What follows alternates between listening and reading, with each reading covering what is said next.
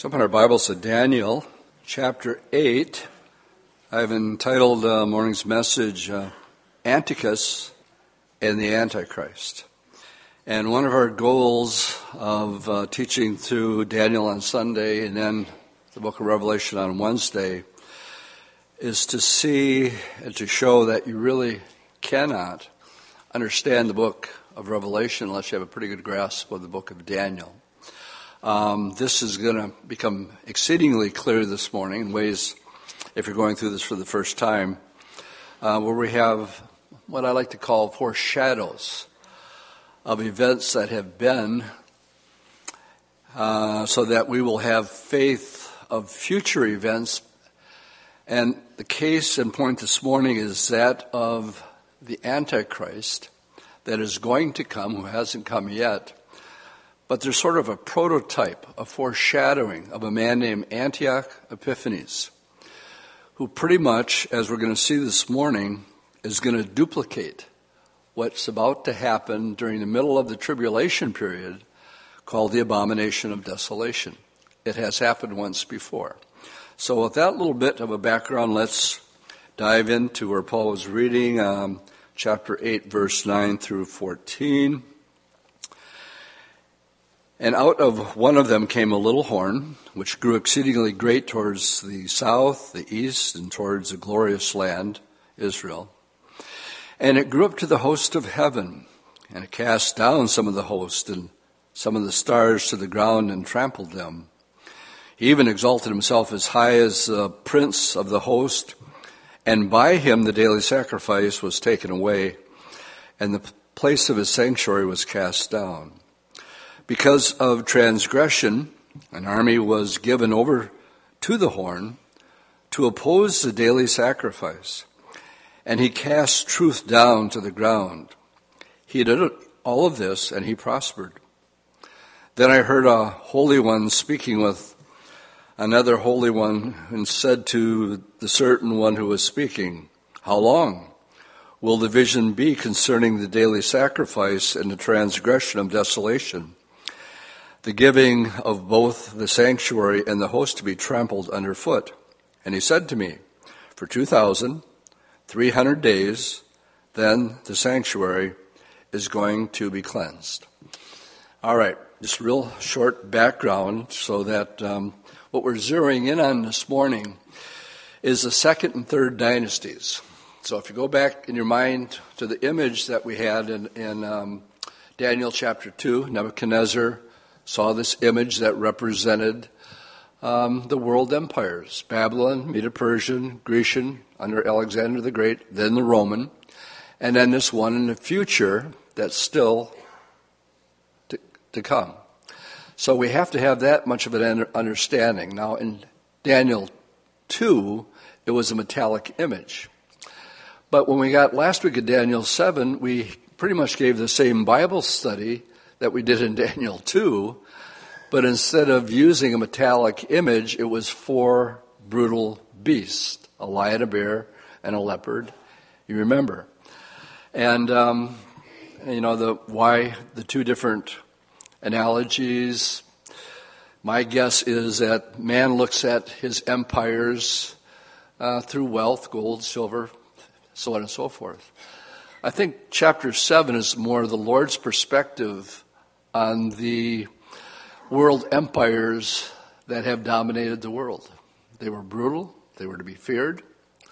They were in conquest mode. And these are the 4 countries that have but have conquered the world at one time. The one thing they have in common is that they come and they go and they're replaced. And in some cases, 2 of them in particular, in one night. So as we get into this morning, let's go back to verse 1. And what we're viewing in on here, and let me remind you that when we started the book of Daniel, chapter 1 was in Hebrew. Daniel 2:4 through chapter 7:28 was written in the Aramaic, the original language of Syria, and the world language of these 4 great empires, with the beginning of chapter 8 now, where we are right now, the book goes back and reverts back to the Hebrew. So in the original writings, 2 through 7 would have been in Aramaic, but 8 through 12 is going back to the Hebrew language. Now, the vision of chapter 8 is going to zero in on two of these empires, sort of like a microscope coming down and give us more information. They're going to be the Medo-Persian, represented by a ram, and then a male goat that's going to be represented as Alexander the Great. And this is the vision we find here in verse 1, in the 3rd year of the reign of King Belshazzar. A vision appeared to me, Daniel, after the one that appeared to me the first time. So if we're in the 3rd year of Belshazzar, we're still in the Babylonian Empire. And so we're pretty close to Babylon falling to the Medo-Persian Empire because, Belshazzar was the one who saw the writing on the wall. And that same night, his kingdom was divided. That's what the writing on the wall said. And it was going to be given to the Medes and the Persians. The last verse of chapter 4:39 says, that very night Belshazzar, the king of the Chaldeans, was killed. And Darius the Mede received the kingdom, being about 62 years old. Now, as we get into these two nations, the Medes and the Persians, we're going to discover that one is going to become more prominent than the other. So reading now in verse 2, I saw in the vision, and it so happened, while I was looking, I was in Shushan, now we're in Persia, the citadel, which is in the province of Elam, and I saw in the vision that I was by the river Ulah, and I lifted my eyes and saw, and there beside the river was a ram. The ram had 2 horns, and the 2 horns were high, but one was higher than the other, and the higher one came up last. I saw the ram pushing westward, northward, southward, so that no beast could withstand him, nor was there any that could deliver from his hand, but he did according to his will. So here we have a picture of the ram, and it's described here with 2 horns. The identity, if you go to verse 20, we'll sneak ahead just a little bit. The ram that you saw and the 2 horns are the kings of Media and Persia. So one of the points, again, I want to talk about, a little rabbit trail here. There is symbolism in the Bible. There is symbolism in the book of Revelation. There is symbolism right here. And but it is always explained. So when people say, well, don't study the Bible, it's full of symbolism, you'll never understand it, well, that's simply not true. The Bible always explains it. And as I said in my prayer earlier, if you're a disciple and follower of Jesus Christ, the Lord says, I'm holding back nothing. A master doesn't tell his servant everything, but a friend does a friend. Your best friend you know pretty well, and they will tell you things that nobody else will. Why? Because they're friends. So there's the idea of revelation means to reveal. And we find that the male goat here is described in a little bit different terms. We're sort of taking that microscope and finding out a little bit more about it. It was given over to Darius the Mede. So we read here, the higher one came up last.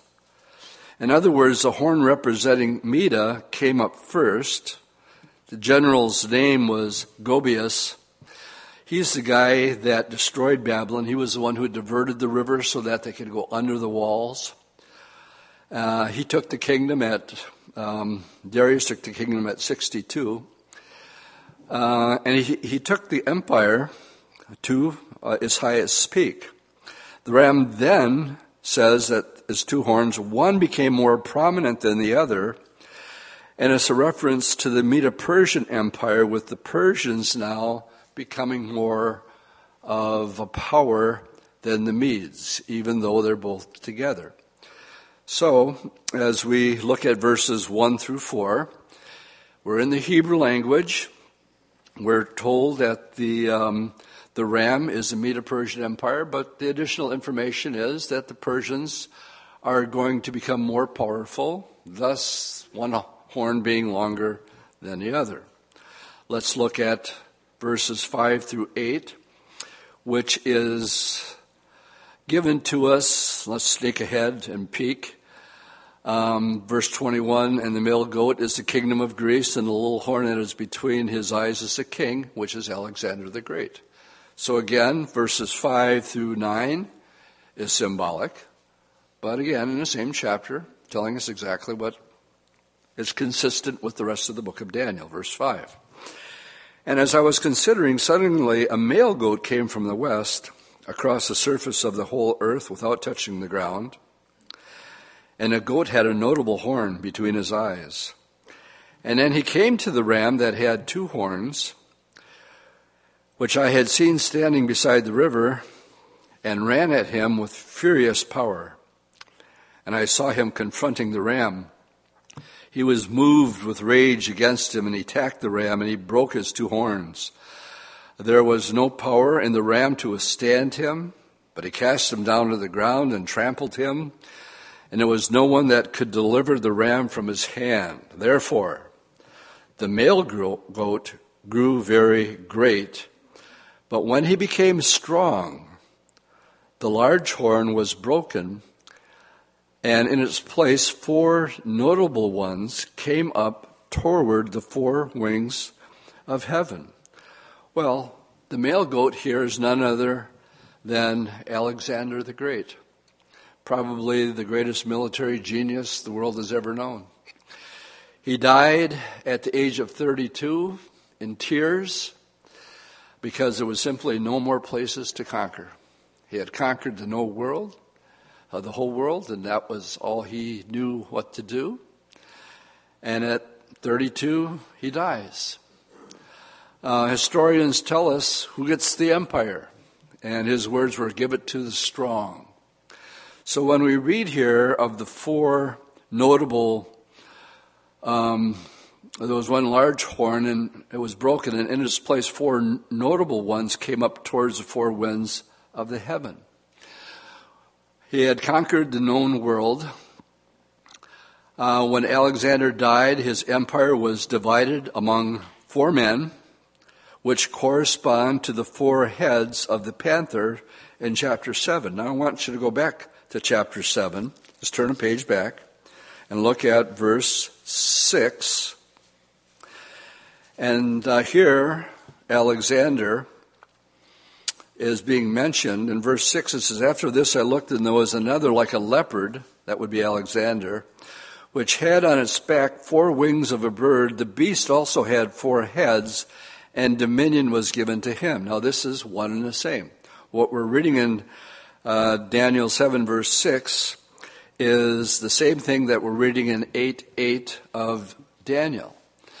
The 4 generals this is all history that's so spot on and so accurate that it has bothered people who have a problem with the Bible being the Word of God. They say it's got to be written after the fact, when we can prove it was written at actual time.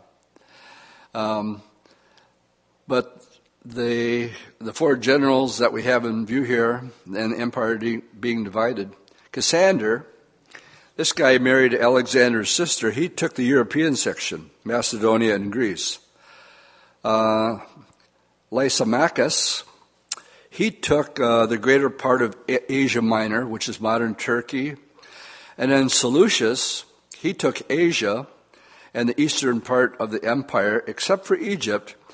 Ptolemy took Egypt and North Africa. So as you look back at the world and current events, we're talking about world empires, how they came. And we find here that we're giving detail about these generals. And now that Daniel has had this vision, beginning with verses 9 through 12, we'll stop and talk about the little horn. And let's just read verse 9. And out of one of them came a little horn, which grew exceedingly great towards the south, towards the east, and towards the glorious land. Question is, out of what horn? Well, one of these four generals. In this case, it's Seleucus, who was over Syria. And it tells us that that this little horn goes. I don't want to take 10 yet because I want to do a little rabbit trail on that one too. It just says it goes towards the glorious land. The little horn here of this chapter, catch this, is not the same as described in the previous chapter 7. In chapter 7, the little horn is a reference to the future Antichrist. This little horn is broken off of one of the generals of Alexandria, and this guy's name is Seleucus, and he's over Syria. Is everybody tracking with me so far? So off of his horn, off of Seleucus's horn, is going to rise another little horn out of the fourth kingdom. Here the little horn comes out of the third kingdom, but in chapter 7 it came out of the fourth kingdom. So we're not talking about the future Antichrist here. This little horn is historical, in other words, past tense. He's already lived. While the little horn of chapter 7 is to be revealed in the future. The little horn being presently considered came out of Syria, and like I said, Seleucus' dynasty. His name? Antioch Epiphanes. And I struggled, and I think, Mary, what do you think? Should we call this Bible study, I Think I Had an Epiphany? She liked it, but I knew we couldn't go with it, but I got to let it out anyway, so. But his name is Antioch Epiphanes. He was the son of Antiochus the Great. He is sometimes called Epiphanes, the madman, and he was another very determined leader. Now, in all of these world empires, there's an aspect that's often left out, but it is very much a part of why there's wars and why people want to be kings and dominant and be number one, all the above. And a lot of it is spiritual. So when I read verse 10, it grew up against the host of heaven and cast down some of the host and some of its stars to the ground and trampled them. We're talking about a spiritual dimension now that is now heavenly. And to give more clarity to what I just said, I want you to turn the page to chapter 10. And I'm afraid we're woefully unequipped when it comes to the reality of this other realm that we're told to keep up the shield of faith so it'll quench the fiery darts of the devil. You know, the devil's always after you one way or the other. You know, he's called the accuser of the brethren. Sometimes we think about it, sometimes we don't. But the reality is there's a real war that is taking place in the heavens. Revelation 12, Michael and his angels fought against his angels. There's warfare that goes on in your life, in my life, because of spiritual warfare. Now, Daniel was used to praying to the Lord and have the Lord talk to him. But if you look at the first couple of verses of chapter 10, Daniel had a prayer request, and he went for the appointed time, and he understood the message and had understanding of the vision. But there wasn't any answer coming from heaven. And he was in mourning and fasting for 3 full weeks. So for 21 days, here's Daniel. And I get convicted every time I read something like this because he prays about something. Remember Paul prayed 3 times? He was used to the Lord getting answers about the thorn in his flesh. Well, he was used to getting answers. And the Lord wasn't answering him until he finally said, no, Paul, I'm not going to answer that prayer. In my strength, in your weakness, my strength is made strong. So he finally got his prayer answered. Wasn't what he wanted, but at least it was answered. Daniel isn't eating. He's in mourning for 3 full weeks. Why? Lord, I ask you a question. You always give me the answer, and it's not coming. Well, why isn't it coming is the question. And the answer is what we just read in verse 10 of chapter 8, that this little horn, Antioch Epiphanes, is probably a demon-possessed guy, and he is involved in the spiritual realm. And so let's skip down to verse 10 of chapter 10. We read, then suddenly a hand touched me and made me tremble on my knees on the palm of my hands. And he said to me, O Daniel, man greatly beloved, understand the words that I speak to you and stand upright. For I have now been sent to you. While he was speaking this word to me, I stood trembling. Then he said to me, do not fear, Daniel, for from the first day that you set your heart to understand and to humble yourself before your God, your words were heard. The Lord heard you the first time. And I have come because of your words. Now what's going on here? We read in the next verse, it says in 13, but the prince of the kingdom of Persia withstood me. So here it is. Daniel's praying. And the Lord sends an angel, go answer his prayer. But he runs into a heavyweight demonic angel who has the title of the kingdom of Persia. And Daniel's question to his prayer isn't going to be answered. He withstood me 21 days. We got angel wars going on for 21 days so that Daniel doesn't get this message. What do I think the message is? This book that we're reading, and the visions and its interpretations, and just how important it really is. But then Michael. Now there's only 3 angels that are mentioned in the Bible. This heavyweight that couldn't get past the demon from the kingdom of Persia. Michael, Gabriel, and Lucifer. These 3 are mentioned in the Bible. But then Michael showed up, one of the chief princes, and he came to help me, for I have been left alone there with the king of Persia. Are you guys catching all this? I mean, it's pretty weird, right? But the reality is, it was held up because of spiritual warfare in that dimension. Go to verse 20. The message is given, and now in verse 20, this is what Michael says. Then he said, do you know why I have come to you? Now I must return to fight with the prince of Persia. And when I have gone forth, indeed, the prince of Greece will come. But I will tell you what is noted in the scripture of truth. No one upholds me against these in these matters except Michael, your prince. So this is way stuff that we give very little thought to. But the reality is, in one of our prayers, Lord, lead us not into temptation. Deliver us from the evil. It's actually the evil one. Deliver us from evil.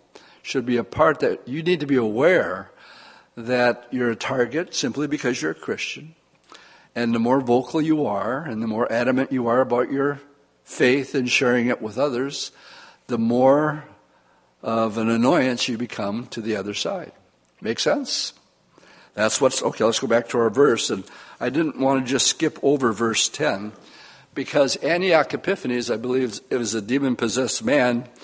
And he's fighting against the host of heaven. Verse 11, he even exalts himself as high as the prince of the host, and by him the daily sacrifice is taken away, and the place of the sanctuary is cast down. Because of transgression, an army was given over to the horn to oppose the daily sacrifice, and he cast truth down to the ground. He did all this, and he prospered. In 11 and 12, Antioch Epiphanes was devoted to Jupiter, to the god Jupiter. And he hated the Jews more than you could imagine, as much as Hitler did. And he thought of himself actually as an incarnation of the god Jupiter. he chose for himself the title Epiphanes, which means God manifested. And what he did in 175 BC, Antiochus came to the throne, and he made an attack on Jerusalem. It was against him that the Maccabees were raised up in Judea. And let me just back up. The reason the Maccabean revolt, some of you have heard about it, I'll explain it more in a second, was raised up in Judah. Anti-Semitic to the core, he tried to exterminate the Jews. He placed an image of Jupiter in the Holy of Holies. All right, are you beginning to connect the dots now to the future Antichrist? Here's a guy named Antiochus Epiphanes who does his own version of the abomination of desolation by going into the Holy of Holies, placing a temple, an object of Jupiter in its place, and then on top of that he poured swine broth over the holy vessels. And this is called the abomination of desolation. And why the conversation begins is, how long is it going to take to clean up the mess that Antiochus Epiphanes just made by defiling the temple? The Holy of Holies has been defiled. How long is it going to take? This is the next question. So we read here in verse 12 that the Lord is actually allowing this to happen. Because of the transgression, an army was given power to the horn, and the daily sacrifice was cast down. In other words, there was the morning prayers and offerings, and then the evening ones, and this all stopped when Antiochus Epiphanes attacked and killed many Jews, and he sets up Jupiter and then pours swine fluid over the whole thing. Well, of course, verse 13 and 14 now comes up the question as the holy ones are speaking to one another, verse 13 and 14.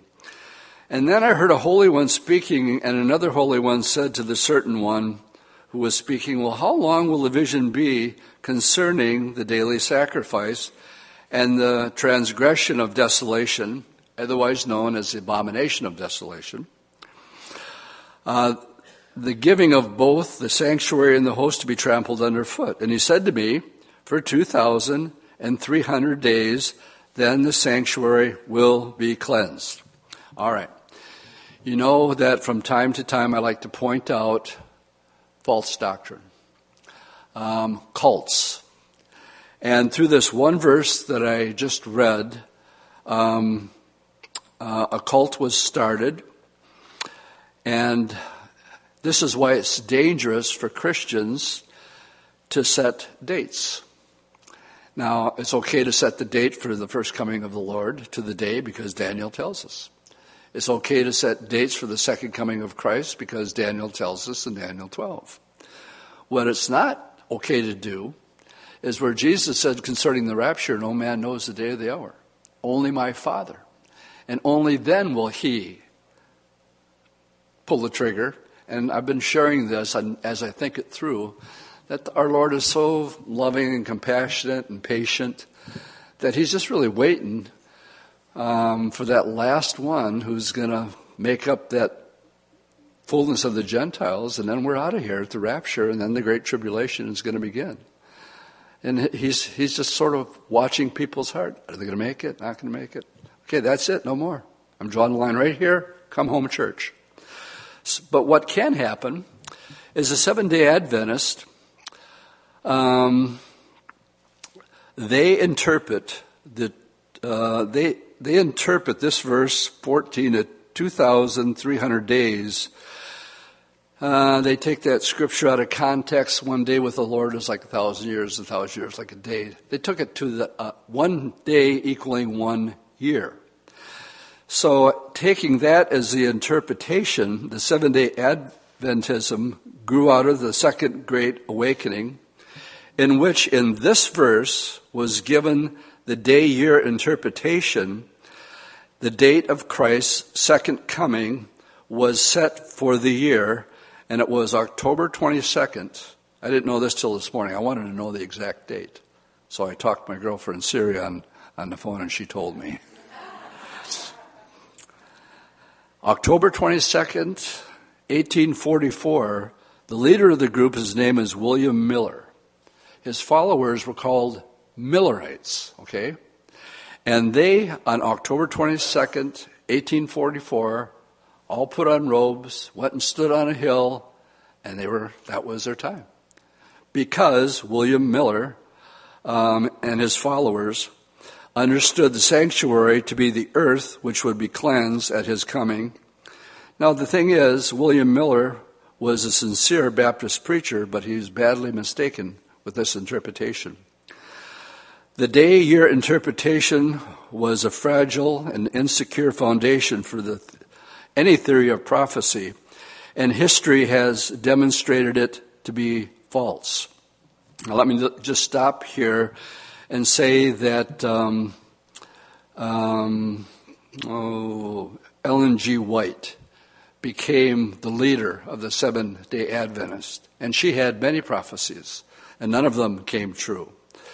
They believe that Jesus is Michael the Archangel. They believe that you can only worship on Saturday, and if you don't, you're not saved. I could go on and on and on. But from time to time, I think it's necessary, because my grandmother came out of Seventh-day Adventists. I don't believe I would be in ministry or doing what I'm doing today if it wasn't the prayers of my Grandma Sheila. I believe that with my whole heart. And the Lord spoke to her, and my other grandma, the Lord gave the gift of dreams and visions. Now, if you would come up to me and say, you've had a dream or vision, I would say, great. Maybe you did, maybe you didn't. Maybe you ate too much pizza last night, I don't know. But when it's your grandma, it's a different story. Because grandma can look you square in the eyes, and you can tell if grandma's messing with you or not. My grandma saw on the Crandall side, saw the second coming of the Lord twice. My other grandma was such a godly woman. She read her Bible every day. My dad says we just grew up singing hymns every night. And so the point here is in places that are even off the wall doctrinally, just like we studied in Revelation, there are true believers that are in there. And I believe me being in ministry and saved is a result of my grandma's prayer. She was the godliest woman I've ever known. But she came out of the Seventh-day Adventist religion. Now, however, in the 235 days after being taken literally for a 24-hour day, so now we're going back, the question here is how long, and it says for 2,300 days. Now we're just talking a literal 2,300 days, which comes out to be somewhere between 6 and 7 years. And finally, it was during this period of time that the Jewish priest, his name is Judas Maccabeus, they called him the Hammer. He drove out the Syrian army, at which time the temple was cleansed and rededicated it after its pollution. This cleansing celebrated is called the Feast of Lights. You can find it in John 10, verse 22. We read, and it was at Jerusalem at the Feast of the Dedication, sometimes known also as the Feast of Lights. And it was winter. That's what John 10 says. This was one of the holy days celebrated at the time of Christ, which is still remembered by the Jews. It is a feast not mentioned in the Old Testament at all. Why? Because when you get to the book of Malachi, and between the book of Malachi and the book of Matthew, we call it the 400 silent years. Why? Because there was no prophecy. God wasn't speaking. It wasn't until John the Baptist showed up. This is 175 BC. So this festival in the Maccabean revolt, where we call this Hanukkah. Jews will say Happy Hanukkah. We say Merry Christmas. And so on and so forth. But Hanukkah came about as a result of this, and it's referred to as the Feast of Lights. Hanukkah is one of the Jewish holidays not mentioned in the Bible. The story of how Hanukkah came to be contained in the book is in 1st and 2nd Maccabees. Now, there is books, 1st and 2nd Maccabees, but they're not part of what I would consider divinely inspired. You'll find them in the Roman Catholic Bible, but you won't find them in this Bible right here. There's 66 books in this Bible written by 40 authors over 1,500 years of time. But having said that, there are some accurate things that happened in the book of Maccabees that are historically accurate. Divinely inspired? No. Historically accurate? Yes. And it gives us information there. A small band of Jewish fighters who liberated the land of Israel from the Syrian Greeks who occupied it under the reign of Antiochus Epiphanes. The Syrian Greeks sought to impose their Hellenistic culture, which many of the Jews found attractive. And by 167 BC, Antioch intensified his campaign by defiling the temple in Jerusalem and banned Jewish practice. The Maccabeans, led by 5 sons of the priest, Matthias, especially Judah, waged a campaign that culminated in the cleaning of the rededication of the temple. Did everybody follow that? So what we have is Antiochus Epiphanes defiling it, 2 angels saying, how long is it going to take to make things right? The answer is 2,300 days, and that's when the Maccabean revolt took place. Some of you heard about the miracle that took place with the oil. They only had 1 day of oil, but it lasted for 8. It's part of the tradition of Hanukkah. So, now you know where Hanukkah came from. Aren't you glad? So when you talk to your Jewish friends and you say Happy Hanukkah, you'll actually know what you're talking about. Let's pick it up in verse 15. Now it happened when I, Daniel, had seen the vision and was seeking the meaning that suddenly there stood before me one having the appearance of a man. And I heard a man's voice between the bank of the Ulai, who called and said, Gabriel, make this man understand the vision. So he came near where I stood, and when he came I was afraid, and I fell on my face. And he said to me, understand, son of man, that the vision refers to the time of the end. Now, as he was speaking with me, I was in a deep sleep with my face to the ground, and he touched me, and he stood upright, and he said, look, I am making known to you what shall happen, this is important, in the latter time of the indignation. The indignation is another word for the great tribulation. For the appointed time it shall be done.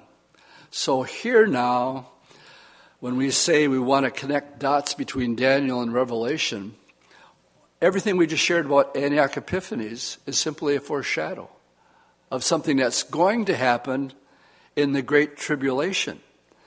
And this blows my mind because it is so spot on of what the Antichrist is going to do.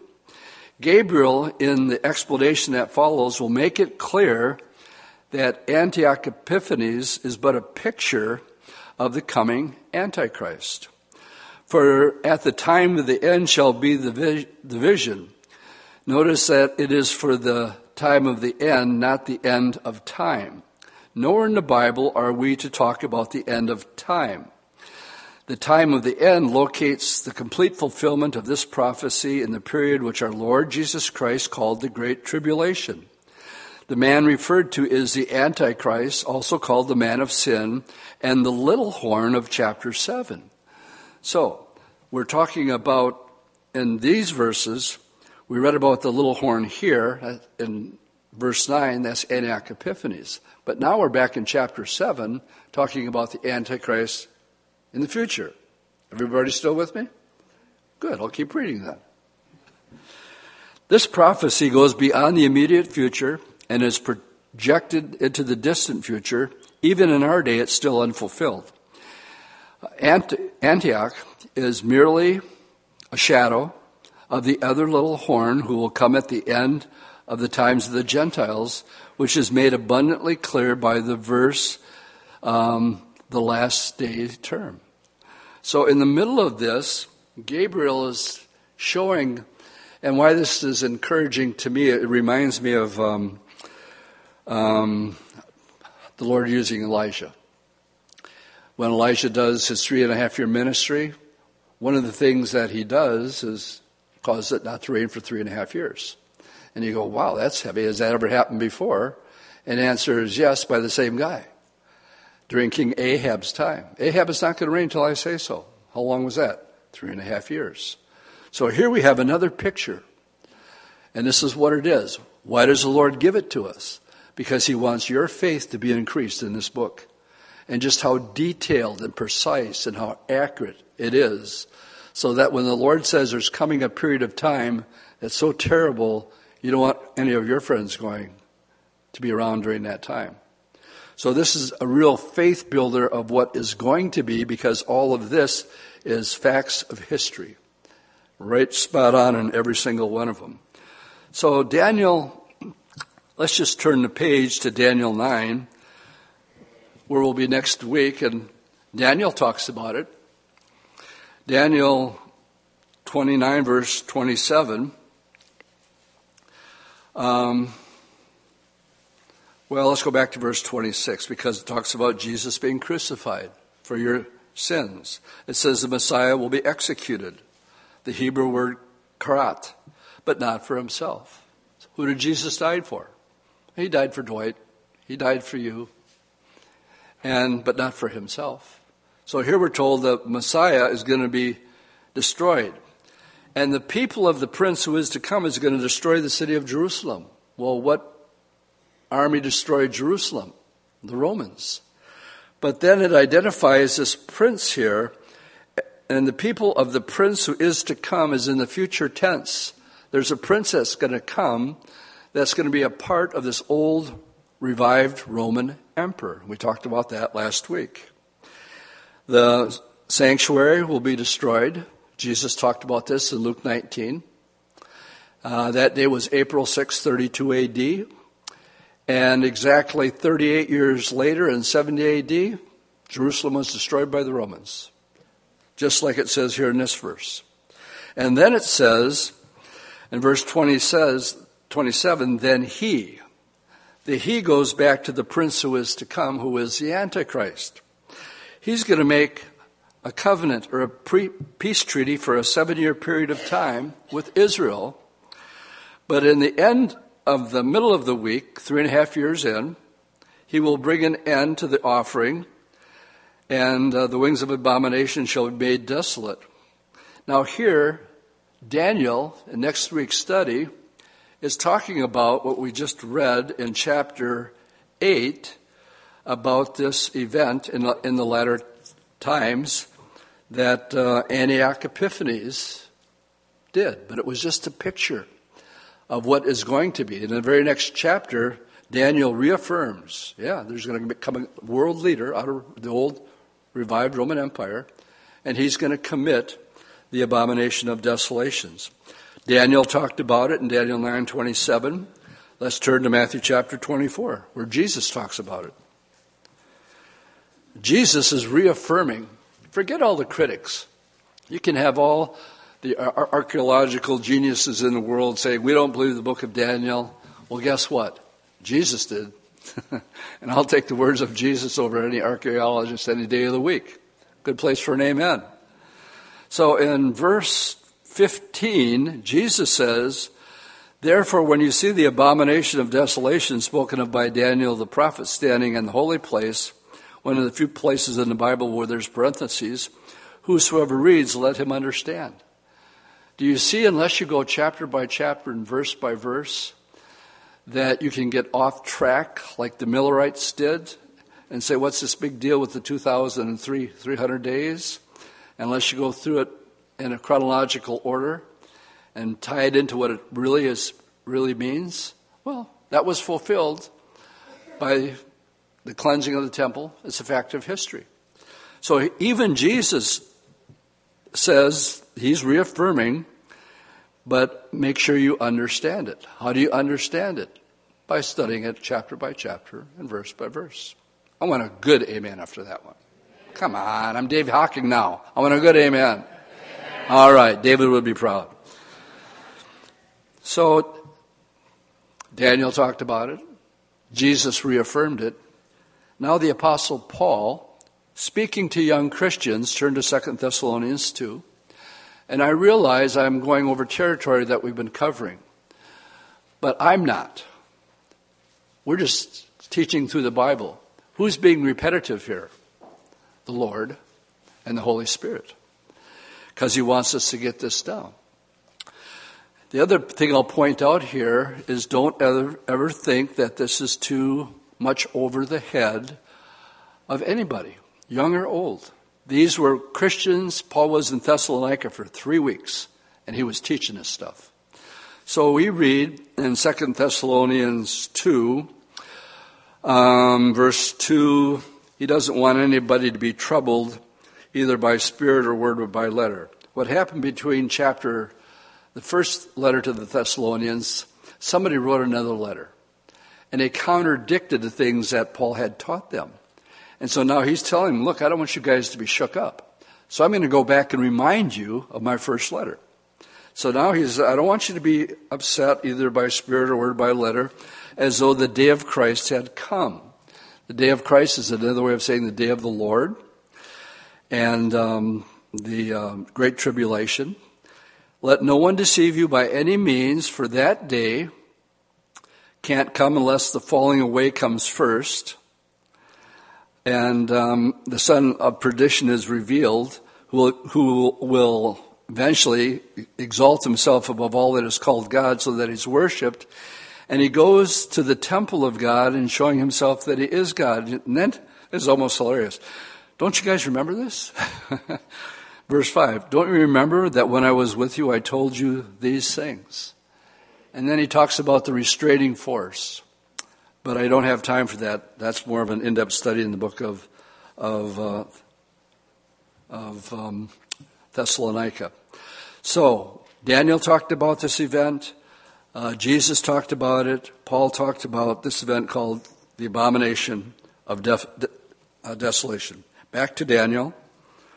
And let's pick up the interpretation, verse 20, of the ram. So we've already read this, but we'll read it again. Who is the ram? The ram which you saw having the 2 horns, they are the kings of Medes and the Persians. Verse 21, what is the interpretation of the male goat? The male goat is the kingdom of Greece, Alexander the Great. The large horn that is between his eyes is the first king. As for the broken horn, and the 4 that stood up in its place, 4 kingdoms shall arise out of the nations, but not with its power. The it there is a reference to Alexander the Great. And basically all we're reading here is these 4 generals were no Alexander the Great. Okay? So they're great, but not as great as Alexander the Great. I was curious about this because this is during the time of a little bit before the time of Cleopatra and Mark Antony. And so we got the movie, and Judy and I sat down and watched 4 hours of Cleopatra because she's not Egyptian. Do you know that? She comes from the family of Seleucus out of Syria. But she was born in Alexandria. And in it, whether or not, I don't know if this is true or not, they had this crystal tomb, and there was Alexander the Great. And I find out in the movie, of course, I'm going to get myself in trouble. I'm getting too sidetracked here. In the movie, they don't marry, but they have a son. And but history, when you study history, Cleopatra actually did marry. See, I told you I shouldn't have done this. What's his name? Mark Antony. They really got married, and I wanted to see the movie because it goes along with this period of time during those 400 silent years. All right, the final interpretation is the interpretation of the little horn. Now, here again, boy, for years I did not connect 22 and 23. And I have taught in the past, this is a good lesson for us all to learn, that the more you study, you're going to find, well, I just learned that I said that wrong, and I need to correct myself. Or that we shall always remain teachable. I spent more time going through 23, 24, and 25 than I did in rewriting all my notes yesterday. I went through 6 different commentaries to see if I could find anybody who could agree with me. And even McGee wouldn't agree with me. And if he doesn't, then because I've always taught, because it's so, when I just read it, I had Judy read this. I said, honey, come here. Just read 23, 24, 25. You tell me who they're talking about. She read it. She said, the Antichrist. And I said, no. She said, yes, it is. It's plain as day. It's the Antichrist. I said, no.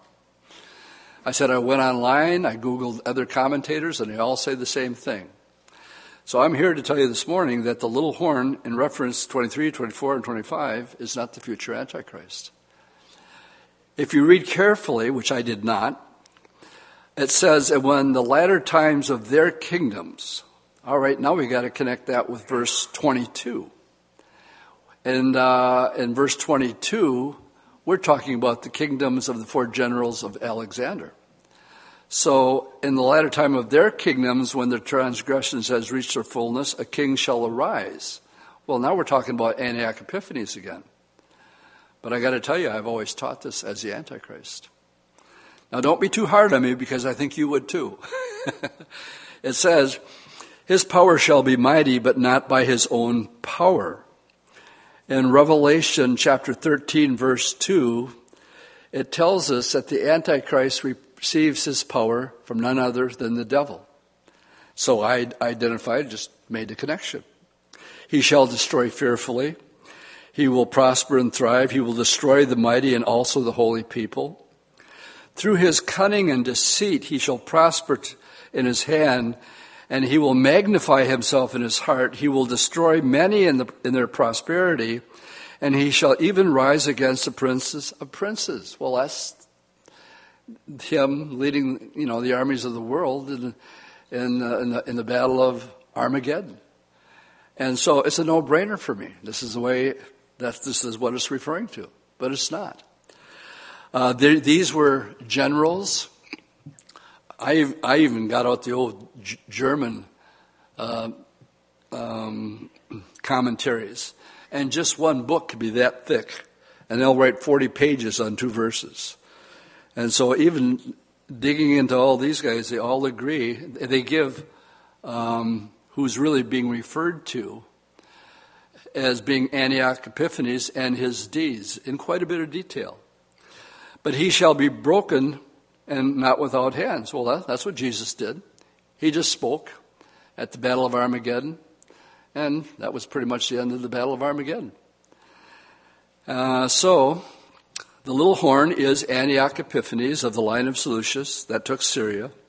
The only adequate explanation of this verse and the facts of history is that this man was demon-possessed.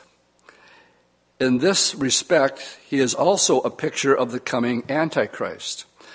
The Lord Jesus made reference to him when he said, for there shall be false Christs and false prophets. They'll show great signs and wonders, insomuch that if possible, they would even deceive the very elect. In verse 24, the holy place refers to Israel. Refers to Israel.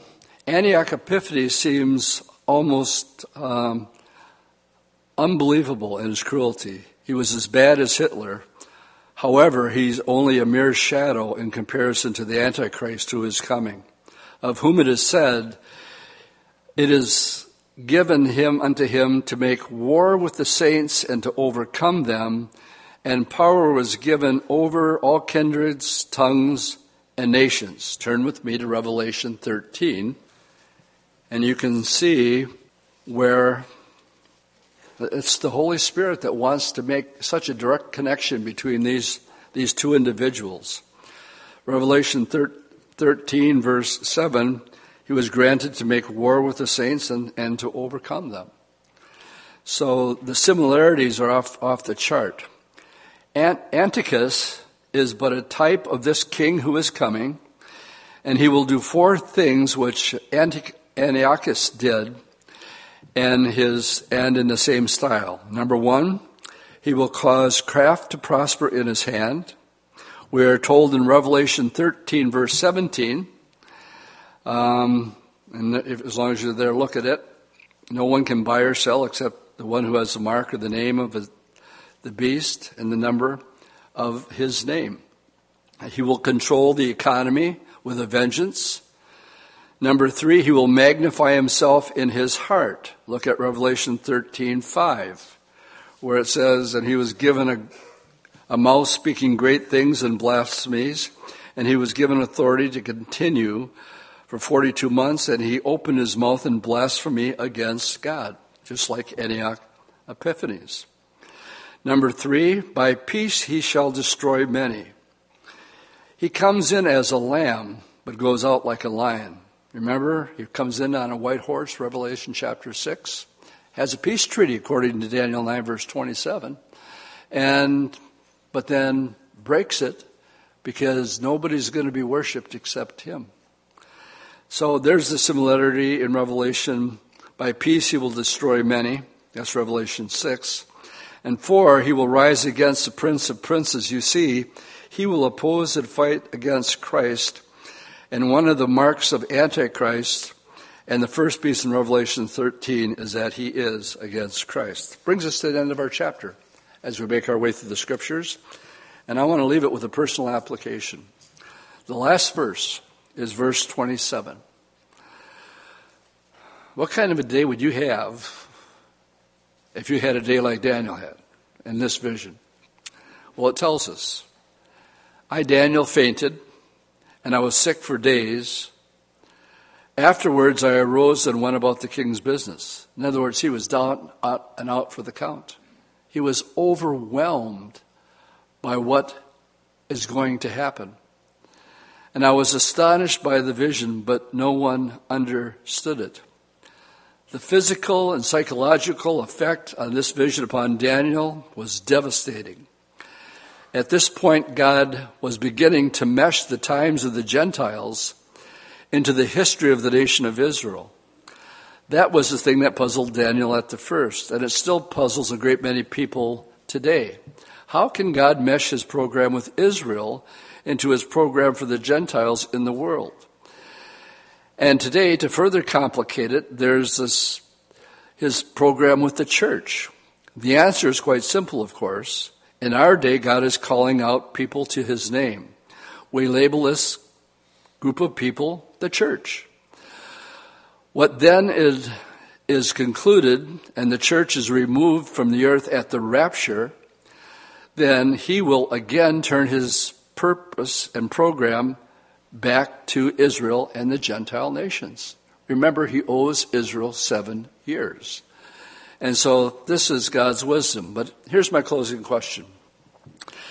Question is, does God's word and prophecy affect you to the point of such deep distress like Daniel that it affects you and you go, what in the world can I do about it? Does it move you at all? Does it bring you to the place where you're faint and you're sick? You look at this stuff and you go, this is really going to happen? And I have loved ones and we're sitting on the edge of time, about ready to enter into that. And I'm not telling my friends, and I say I love them. And we have this information, and we hesitate to bring it up because we don't want people to think we're crazy or foolish. Hard place to say amen, but what? It's true. One of my main points, I was telling Judy earlier this week, is that we see the world on the verge of entering what Jesus talked about. This is how he described it. There's coming a time that's called the Great Tribulation, such as never been at the beginning of the world until this time, nor ever shall be. And unless those days are shortened, no flesh will be saved. But the for the elect's sake, those days would be shortened. Simple closing question. Are you ready? Are you ready? And if not, if you're not ready and if you're not afraid, this is my closing words to you this morning. Be afraid. Be very afraid. And if you're not, then you didn't understand the Bible study this morning. I know this is not a typical Bible study, but it's a true one. And the effect that it had on the writer was that he fainted and he was sick for many days because of the implications of what was happening and what's going to happen. If it shakes you up a little bit this morning, then good. And if you're not saved, again, the Bible says today is the day of salvation.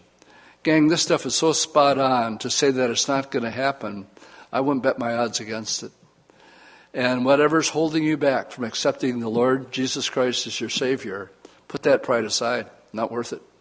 Because this is going to happen. Jesus said, heaven and earth will pass away, but not my word. So it's a good day to get saved, because if you get saved today, you can get baptized this afternoon. Let's stand and pray. Lord, thank you for your word this morning and just how incredibly accurate and detailed it is.